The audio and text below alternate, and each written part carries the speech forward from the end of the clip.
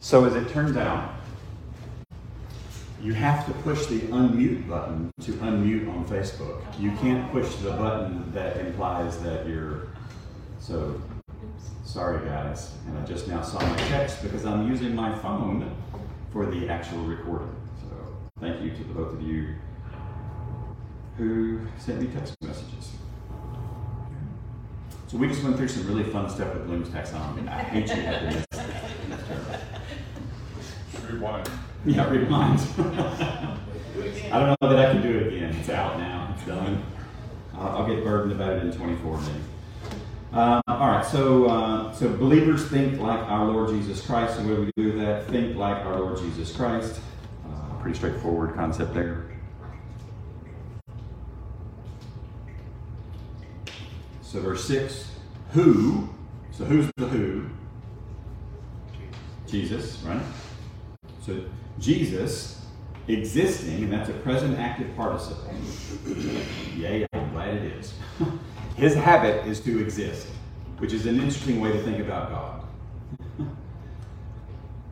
Because God has always existed, and always is existing, and always will exist. So, existing in the form of God. You might be thinking, that's a strange way to say things. Yep, a little bit. So this Greek word morphe, it shows up 3 times in the NA28. So the NA28 is our Greek New Testament. I got a new one a couple of weeks ago, by the way. This one is indexed to the CSB, so I'm very excited about that. So hopefully I will have fewer of those. I put that bracket in the wrong spot, so draw an arrow up here. This will help keep me out of that. I still like my ESV one, but the CSB one is very nice. This is how I get in trouble at my house. Books. So this word shows up 3 times in the New Testament, twice here in Philippians chapter 2. The other time it shows up is in Mark 16:12.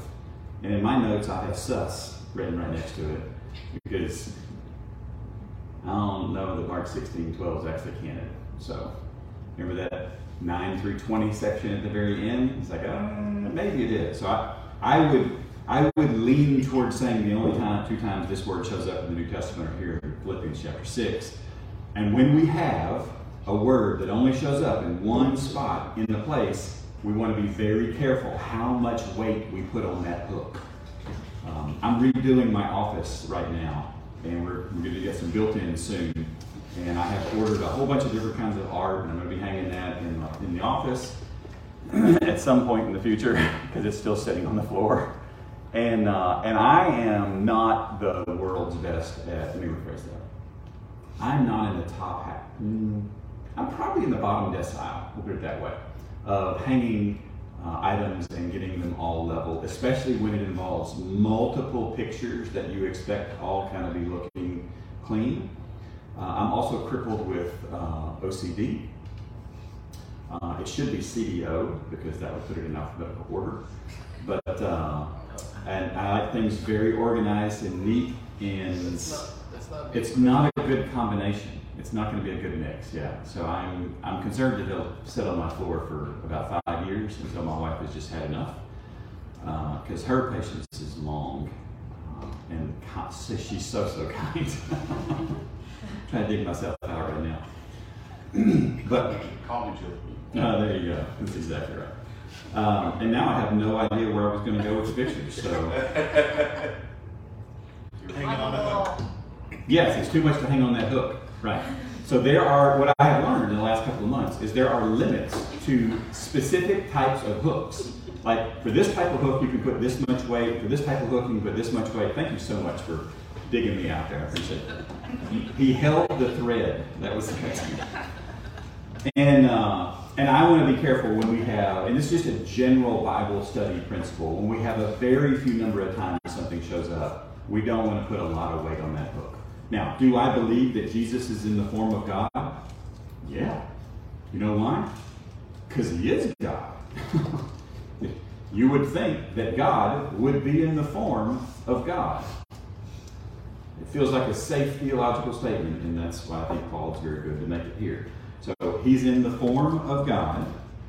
So our application down at the bottom is our Lord Jesus Christ looks like God. Like, well, that seems pretty simple. Yes, I think so. It's because he is God. So what do we do with that? I told you before, we're going to rejoice because our Lord Jesus Christ is who we cannot be. We're going to rejoice because our Lord Jesus Christ is who we cannot be. He is God.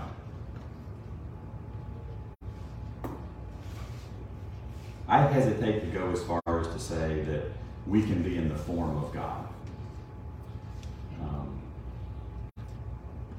Maybe in some sense of the word, maybe in the image of God, but this is a distinct concept from that Genesis concept. So I don't want to push into that. Because that's where your head went. Maybe, maybe not. I'm not going to push hard. Again, that's more weight than I want to put on that. So, who existing in the form of God did not consider, so again, another thinking, evaluating term. This word shows up 4 more times in Philippians, and in most of those contexts, the idea is I'm considering, I'm evaluating options here and thinking through what the reality is. So he did not consider it equality. Now, do you see what the Greek word is there at the bottom of page 123? You may want to give that a shot of pronouncing that. The I-S-O-S. Let's take a step.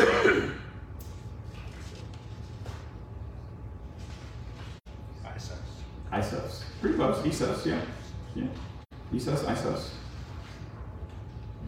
Can anybody think why this guy, who's a mathematician, might be interested in that word? Isosceles triangle. Hit it, Dave. Oh, one more. There we go.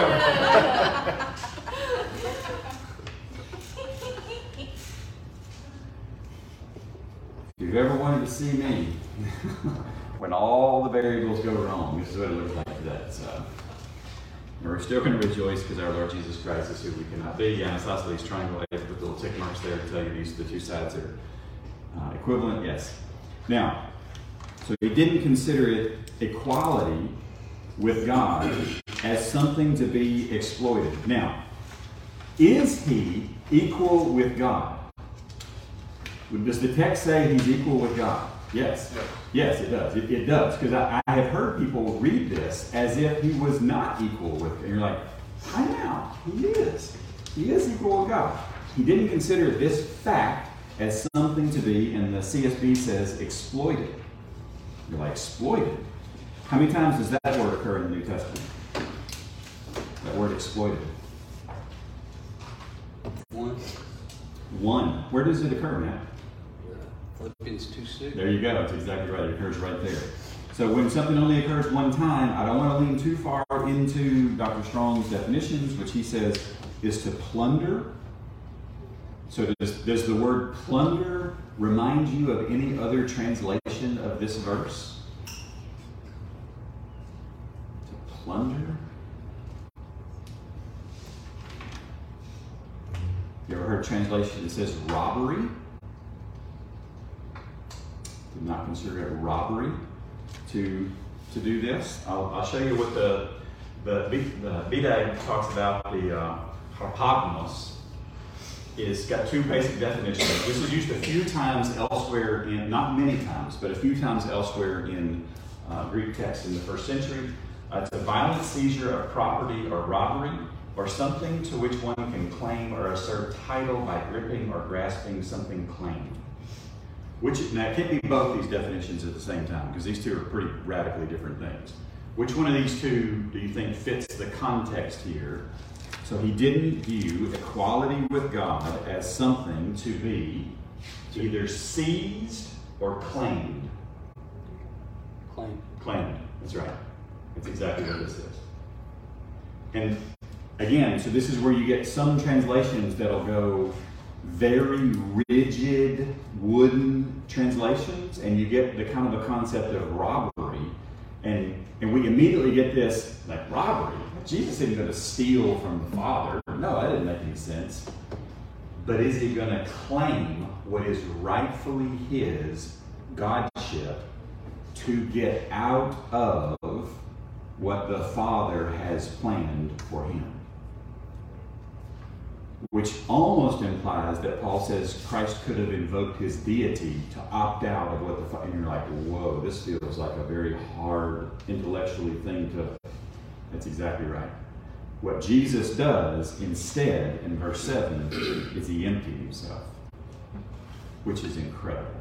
So all this buildup that Paul is doing in verse 6, that he's equal with God, he's in the form of God, he exists.